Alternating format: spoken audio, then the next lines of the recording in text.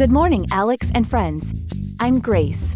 Today is Friday, February 16th, 2024, and you're listening to Alex's News.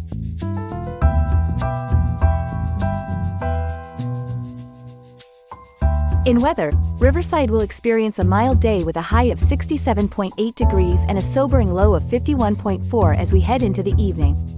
Now, let's touch on the pressing stories we're following today. Our lead coverage dives into the tragic news from Russia, where opposition leader Alexei Navalny has died in prison. We'll explore the implications of his death, considering the allegations of political assassination and the repercussions it may have on global human rights discourse. Shifting gears to local community safety, we delve into the potential of automated speed cameras. These devices have sparked interest as a promising tool to curb traffic-related fatalities. We'll discuss their effectiveness and the debate surrounding their widespread implementation. Lastly, we'll hear from pediatricians who are sounding the alarm on a worrying trend: the rise in drug overdoses among children and adolescents. We'll explore the crucial role of prevention and management strategies in addressing this growing health concern. Stay tuned for in-depth analysis on these stories and more.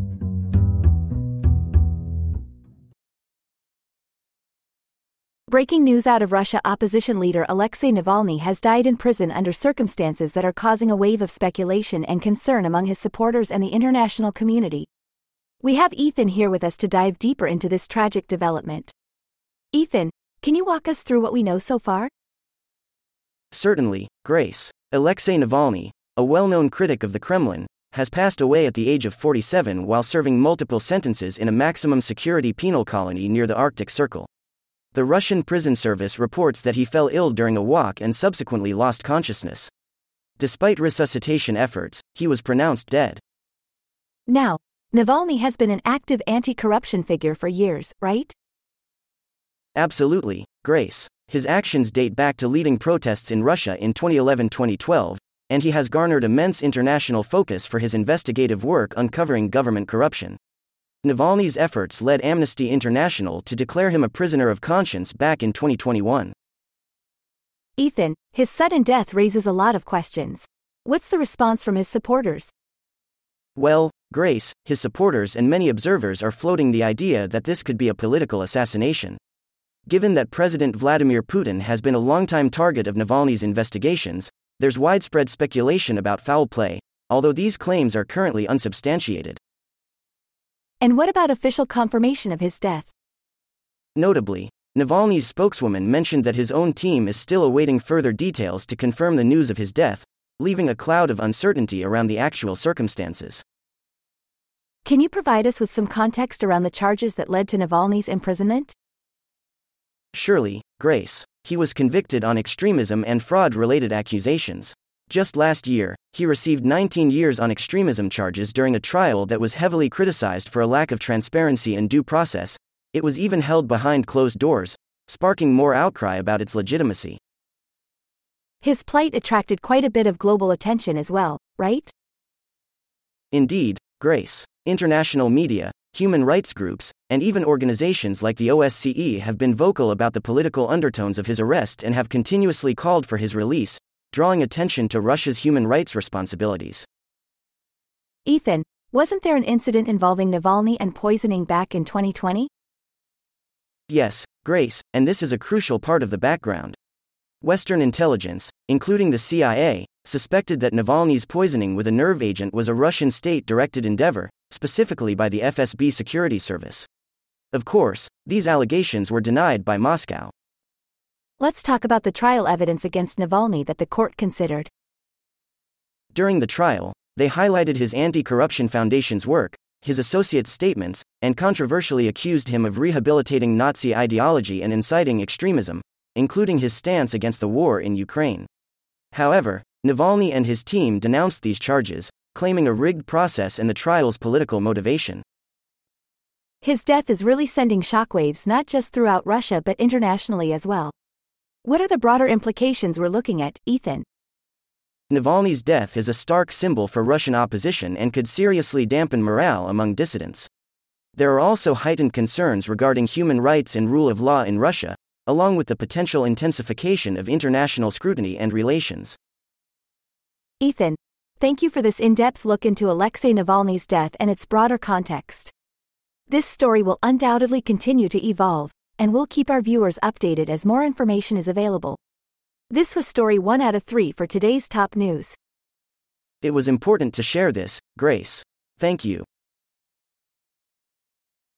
We turn now to story number 2 of today's program, the debate over automated speed cameras. These devices are making strides across the country, but their impact goes beyond just snapping a photo of a speeding car. Our own Chloe is here to break down the details of this situation. Chloe, the use of these speed cameras is expanding, isn't it? Indeed, Grace. Cities across the U.S. are ramping up the deployment of automated speed cameras with the goal of reducing traffic fatalities. And it's not just about penalizing drivers, there's emerging evidence that these cameras are actually changing driving behavior. What kind of evidence are we talking about? How effective are these cameras really? Well, according to a Cochrane review of 35 studies, there's been a significant impact. Speed reductions have been observed ranging from 8% to 65%, with crashes decreasing between 11% and 44%.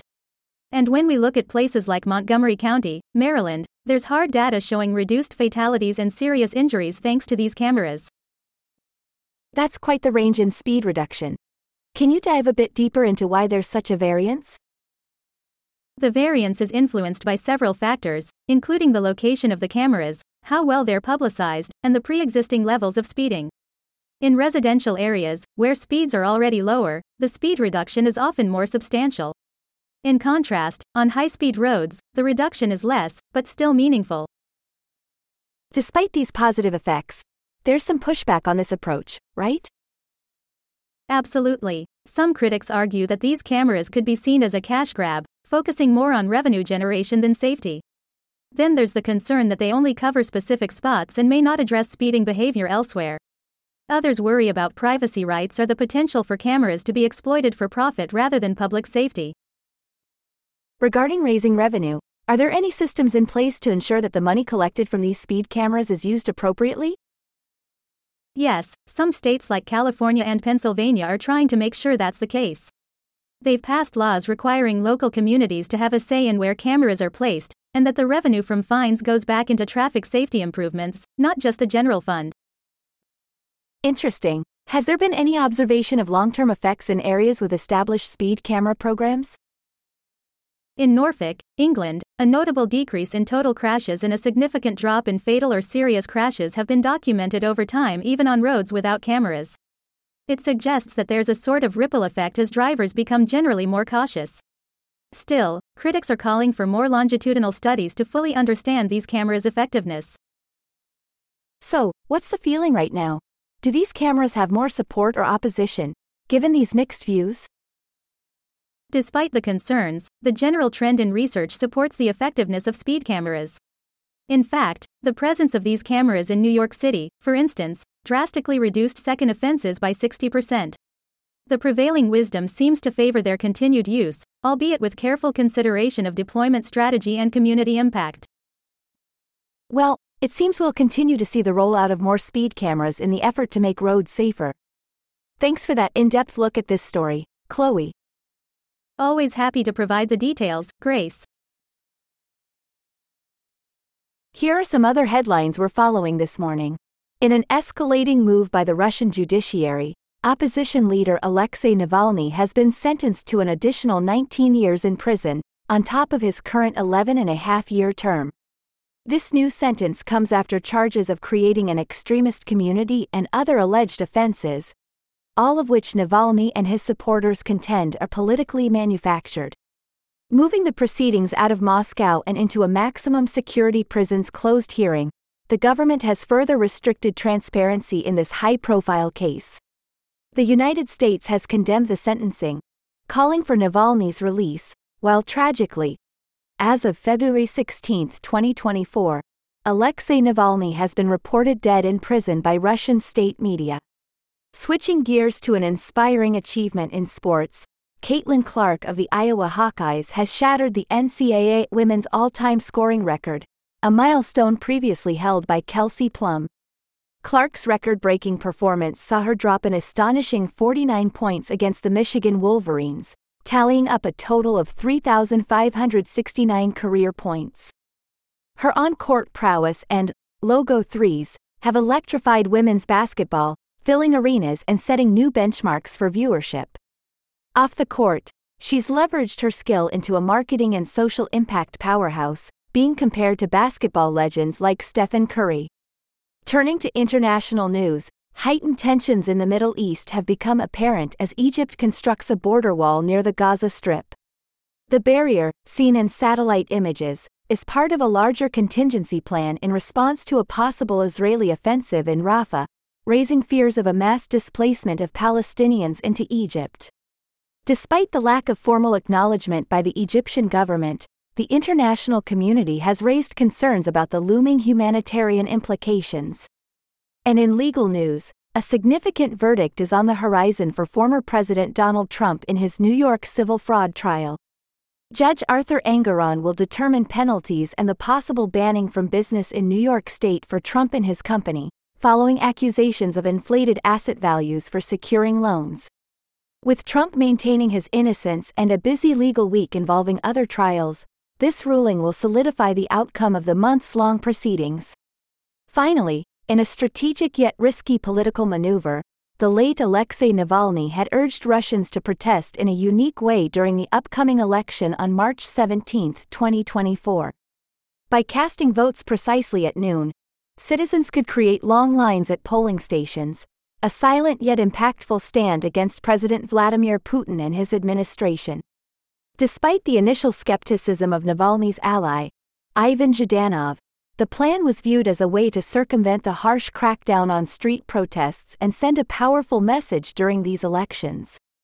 And that's a wrap on our headlines for now. Stay tuned for more news updates throughout the day.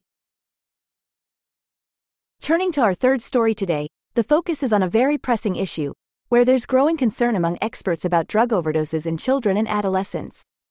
To talk more about this, we have a specialist correspondent, Ethan, who's been following the developments. Ethan, what can you tell us about the situation? Good morning, Grace. Yes, this is indeed a worrying trend. Pediatricians are at the front line, now more than ever, dealing with substance abuse in young patients. The American Academy of Pediatrics has emphasized the necessity for substance abuse prevention to be a part of the pediatrician's daily routine. So what specifically has the AAP been suggesting to pediatricians when it comes to preventing and managing substance abuse? Well, the AAP is pushing for pediatricians to be well versed in administering naloxone, a life-saving medication for opioid overdoses. The key here is that naloxone is safe even if there isn't an actual overdose. Knowing the signs of an opioid overdose in kids is vital, and it's something pediatricians must be quick to recognize. What about the demographics of these overdose cases? Is there a particular age group that's more at risk? Indeed, there's a bimodal age distribution. Toddlers are typically involved in accidental poisonings, while adolescents tend to experience intentional poisonings due to drug abuse or misuse. It's a concerning pattern that spans a wide age range of our youth. That's troubling. Are there other organizations that are addressing this issue, Ethan? The National Center on Substance Abuse and Child Welfare is emphasizing drug testing as part of a comprehensive approach to help not just the children but also parents affected by substance use. Additionally, the PROTECT initiative is working towards better medication safety for children to reduce these unintentional medication overdoses. With these strategies in place, what's the likelihood that we'll see significant changes in preventing pediatric drug overdoses? It's hard to say for sure, Grace. There's considerable potential impact if pediatricians and all stakeholders involved can execute these strategies effectively. Education, access to treatment, policy changes, addressing risk factors, and investing in primary prevention, these are the keys to making a difference. And what are some potential obstacles they might face? Well, there are always challenges. For example, funding for education programs and treatment services is often limited. There's also the daunting task of changing public policy and healthcare regulation. Plus, we need to ensure all children have equal access to prevention and treatment services, which is a significant hurdle in many areas. Before we wrap up, Ethan, are there any peculiarities in this issue that we should be aware of? A factor to really consider is the mental health aspect, Grace. Mental health issues are often intertwined with substance abuse, so addressing this element is crucial. It's not just about physical treatment for overdose but also supporting the overall well-being of these young individuals. A holistic approach seems necessary indeed. Thank you for the in-depth analysis, Ethan. It certainly gives us a lot to think about concerning what else can be done to protect our children from the dangers of substance abuse. My pleasure, Grace. It's a complex issue, but one that needs attention for the safety of our young people. That's all we have for now. Today's episode was made by Alexander King with GPT-4 Turbo, GPT 3.5 Turbo, the Perplexity API, and the Google Cloud Text-to-Speech API. I hope you have a great day. I'll see you tomorrow, Alex.